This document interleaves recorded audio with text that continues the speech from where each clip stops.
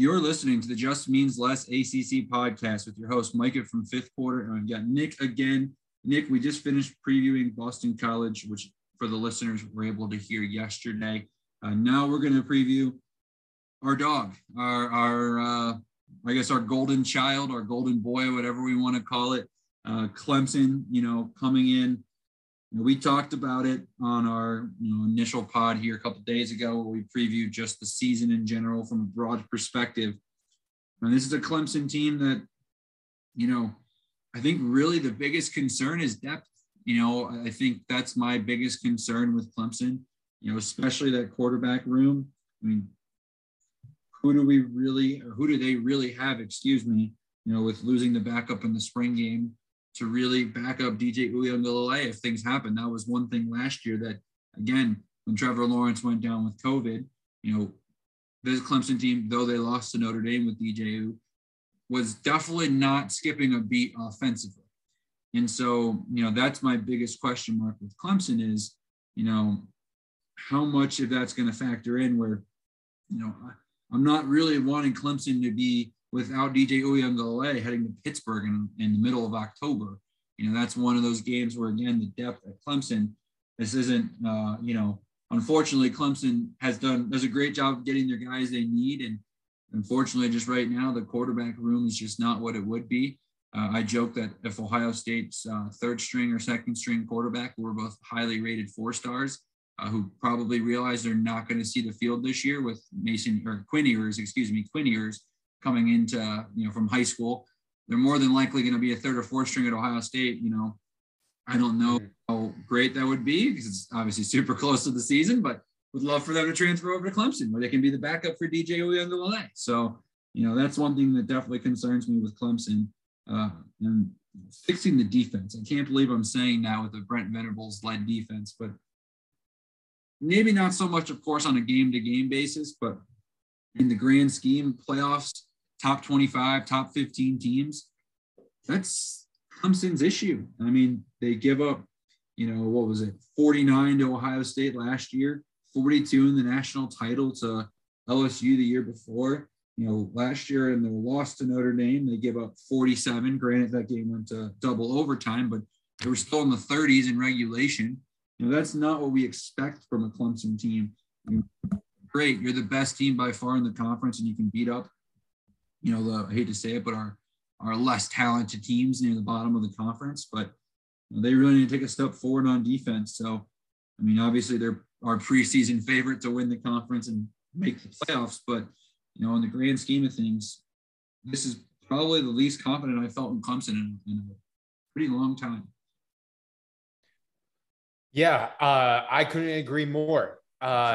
Honestly, there are 3 teams that Clemson's going to circle on their schedule, at least in the regular season, because I think they will make the ACC championship.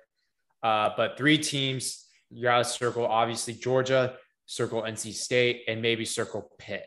Other than that, look, they go 11-1. And let's see.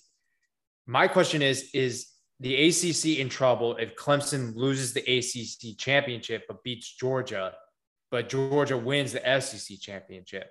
So Clemson's got a little bit riding on their shoulders. And again, the defense, going back to my hot take, I said State had the best defense in the conference. And, Clemson's defense last year, I agree. It was kind of hard to watch a little bit with the Notre Dame game, the Ohio State game, the playoff. So that's my big question. You never have to worry about recruits. Right now, this is just a reloading season for Clemson because you got to start all over at quarterback, even though we've seen glimpses of him and he's very good at running back because ETN is gone, wide receivers, and, who's going to step up on defense this year? This just kind of reminds me of the season Alabama had to reload, but they missed the playoff. And I believe they went to the Citrus Bowl against Michigan. They missed the playoff because they finished 10-2. We could easily see a 10-2 Clemson team, just like how we saw Alabama 10-2 2 years ago. They could lose that Georgia game, and they could lose against NC State or whoever they play in the conference championship. If they go out and beat Georgia, that is a huge, huge, huge win. I think Georgia is going to win that game because I'm a huge fan of JT Daniels. I don't know why Georgia didn't start him earlier in the season after transferring from USC, but you beat Georgia, then you're set to go throughout the rest of the season. You might not have to worry about that defense until maybe NC State or Pitt. But other than that, I mean, we all picked them to win the Atlantic. We all picked them to win the ACC, and we expect them to be in the playoff. But don't be surprised if they finish 10-2 and they miss it, just like Bama did 2 years ago when they were reloading. So it's a reloading year, and we'll see what happens. Yeah. You mentioned it in a sense, is the ACC in trouble if Clemson loses the ACC championship game? I think the ACC is in trouble if Clemson loses to Georgia. I'm more concerned about that than I am anything else because, I want to hope that North Carolina is 12-0, runs the table, handles business with Notre Dame, and they're obviously tougher in conference games. But I think if you lose to Georgia, then you're asking for a lot of help because I think you're asking Georgia to win the SEC. Exactly. Or I think if Georgia even loses the SEC, but they're only the Bama, and you can make the argument, or I hate to say it, but I could even see an argument, and I'm not necessarily, I believe that results on the field should matter, no matter who you play. But if it's a head-to-head and it's a 10-2 Georgia team who slipped up to Florida, but then lost to Alabama in the title, but both games were close, and Alabama is 12-0 and it's proven to be the number one team in the country. Florida is a 10-2 team. I could see the argument if North Carolina is 10-2 or 11-1 going to the AC title game, then I think that argument of a 2-loss team that didn't win their conference means less than a one who wins their conference. But I could see the argument because Georgia has the head-to-head, and as of right now, we're expecting both teams to be healthy. We kind of know what to expect from both teams in terms of the key pieces, in terms of quarterback. You mentioned loving JT Daniels. I love him as well. I'm just concerned Kirby Smart's not letting that offense go the way he should let it go. Now, hired Monken for a reason to change that. But last year, did we really see it that much in the second half of the season where they were slinging the rock all over the place? Not really. I mean, I would like to think that's going to change, but, in that sense, I think the better quarterback belongs to Georgia. And fortunately, I think the better defense belongs to Georgia. So I can see why everyone's picking Georgia to win that game. I'm kind of hoping that the Roy Bus comes into play here for Clemson. Plus, they're familiar with playing at Bank of America Stadium, so maybe they'll somehow find a way to pull that as well. But yeah, I think that's the problem with Clemson right now is the thing that really ticked me off last year with Clemson was just how little they were able to run the ball from what we expected. I mean, you had Travis Etienne as your running back, and they finished less. I think they were 75th. Let me just confirm this real quick. 75th in rushing in the country last year. I mean, that's pretty freaking bad. And it wasn't they were playing defenses that were out of this world. I'm sorry, no offense to Wake Forest, the Citadel. Virginia was a good defense, but Syracuse, Pittsburgh, again, good defense. Virginia Tech, okay, but you're not talking about these world beater defenses that you shouldn't be able to run the football against. And that was really disappointing. And then just giving up the big plays defensively. But I think offensively, the pieces they have right now, they're going to be fine. Replacing Travis Etienne is going to be difficult, but I'm a big fan of Will Shipley, the freshman. I think he's going to be maybe not the next Travis Etienne, but pretty darn close to it. I think he's going to be just fine as a replacement.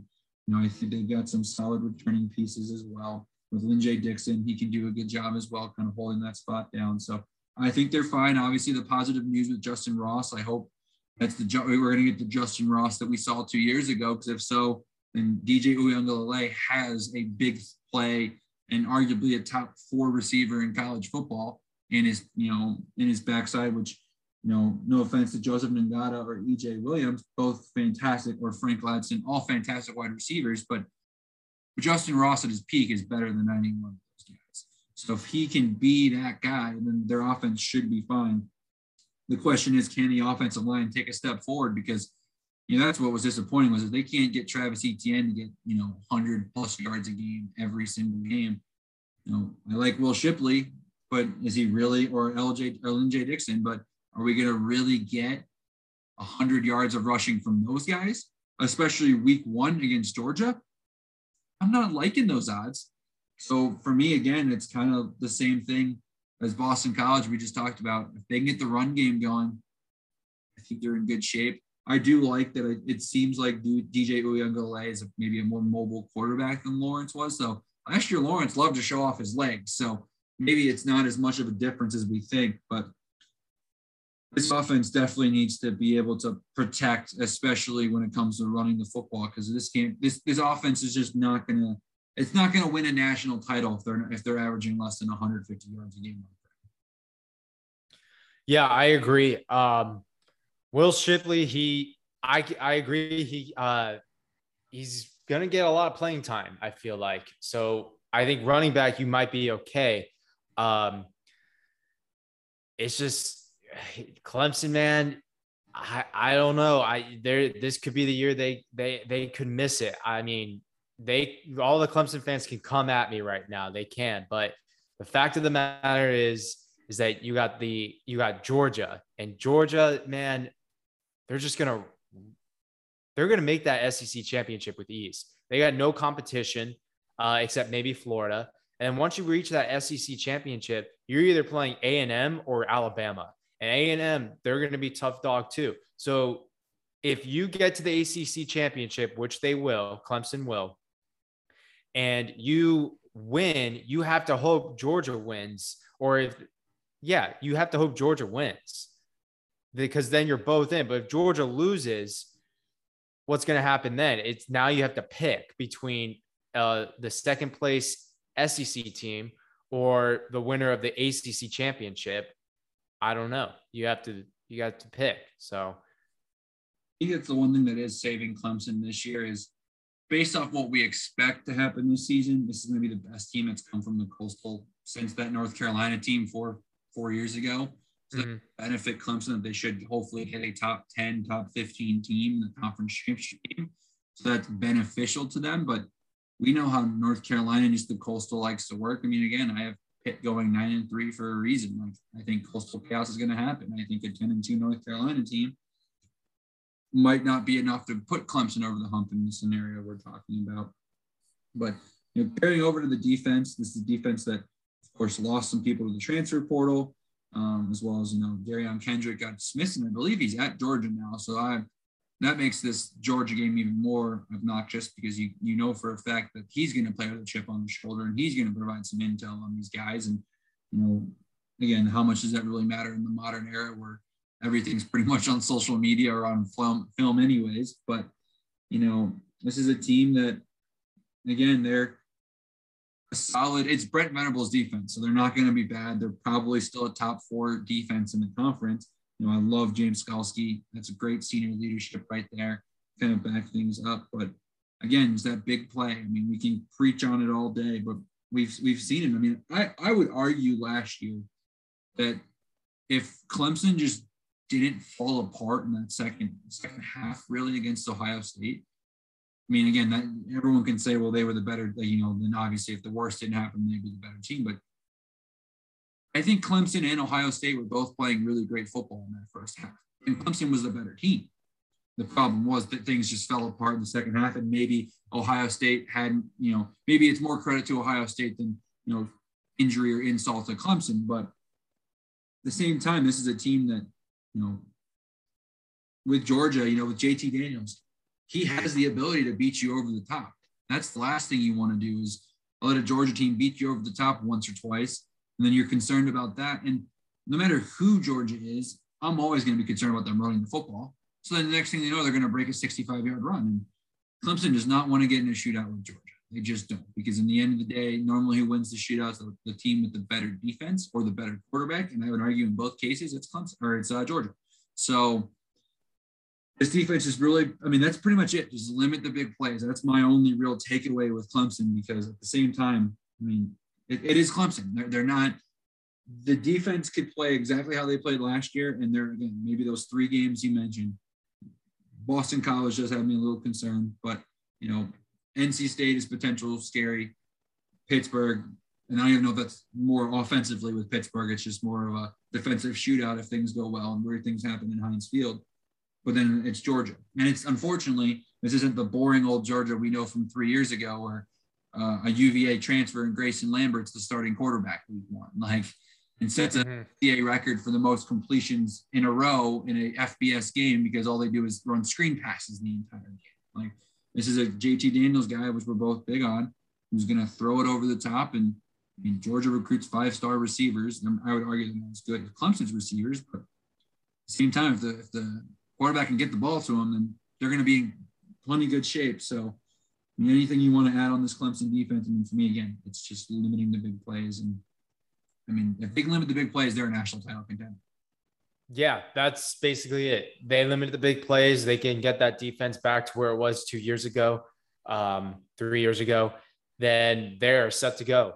But yeah, I worry about, you know, NC State's got a lot of returning starters, and Devin Leary, he's a gunslinger, man. He can fit it through anywhere. NC State's defense, how we expect DJ to be very, very good, the best quarterback in the ACC, potentially behind maybe Sam, and, you know, Derek King gives you a ride for your money there. But that defense for NC State is really good and very experienced. And then same thing with Pitt. They got a very experienced quarterback. So as long as you can limit the offense, I think you'll be okay. I think you can suffer one loss against Georgia. I think you can just dominate your schedule and put a pounding on UNC if it comes down to it. That could be their hardest game of the season if they second hardest game of the season if it is UNC that they match up with in the ACC championship. But other than that, just worry about the defense. That's all you got to worry about, and reload. Yeah. I mean, again, we're nitpicking here because in terms of the conference itself, I would argue once again that when you talk about just Clemson in general, they're going to probably win the conference. They're probably, they are the best team in the ACC. So again, at the end of the day, we're trying to look at what can win them a national title, because that's great. I mean, I've always argued that sometimes it must be the most stressful thing in the world to be a fan of a team that's in title contention every year, because if you're not the best team, it's a miserable season, or you're disappointed in your season. Where, you know, being a fan of Wake Forest, if they're 7-5, it's a great year. It's an absolutely great year. If you're 7-5 in Clemson, the sky is falling. So obviously hats off to Clemson there, but, you know, it's going to be a fun one. My favorite thing about this year with college football just in general is I don't think there's we know who the contenders are, but there isn't a clear-cut team to me that's the number one team in the country. I mean, Emma, it lost so much. And again, Bryce Young is expected to be the quarterback of the future, but we can't guarantee that. Again, DJ Uyunglele, we've seen him. So I think he's getting a little bit more hype than obviously Bryce Young would, but we don't know necessarily what we're going to get with him and if Justin Ross is going to be the same Justin Ross. Ohio State has 0 snaps in college football in their 4 quarterbacks in their quarterback room. They have arguably the best quarterback room and also arguably the best wide receiver room in the country. But again, there's no proven commodities in that quarterback room for Ohio State to where you're losing your mind over it. You know, it's fun because Oklahoma is getting a lot of hype, but no offense to Oklahoma, but you're Oklahoma. You're going to find a way to lose to Kansas State or lose to TCU or lose to some random team this year. And again, you're still probably going to get into the playoffs, but, you know, that doesn't make you a world beater. And I always love the argument, well, if Clemson loses to the ACC, they should be out. Well, why does Oklahoma get to go in if they lose to a 6-6 Kansas State team? I love Kansas State. They're my Big 12 team, but if you lose to a 6-6 Kansas State team, what makes you any better than, you know, if Clemson loses to an 8-4 Boston College or a 9-3 NC State? Like, what makes that any better or worse? I would argue that it makes Clemson look better because you're losing to a better team. But that's besides the point. That's going to wrap this one up. Obviously, Clemson, we're cheering for you as a conference, of course, except against our respected teams. But even then, it's not that much of a loss for me because, A, it's an expectation, but two, I hate to say it, but I am a conference homer because Wake Forest is probably never going to make the playoff. Actually, probably never. I guess you could say probably never. There's that 0.0000001% chance that maybe one day they get there. But for everyone listening, we appreciate it. Nick, thanks for your time. We're going to keep going on our previews here. Tomorrow will be Duke. Obviously, we're taking a change of pace from the top of the conference to the bottom of the conference, but we're going in alphabetical order. As always, it means just a little bit less, and go ACC.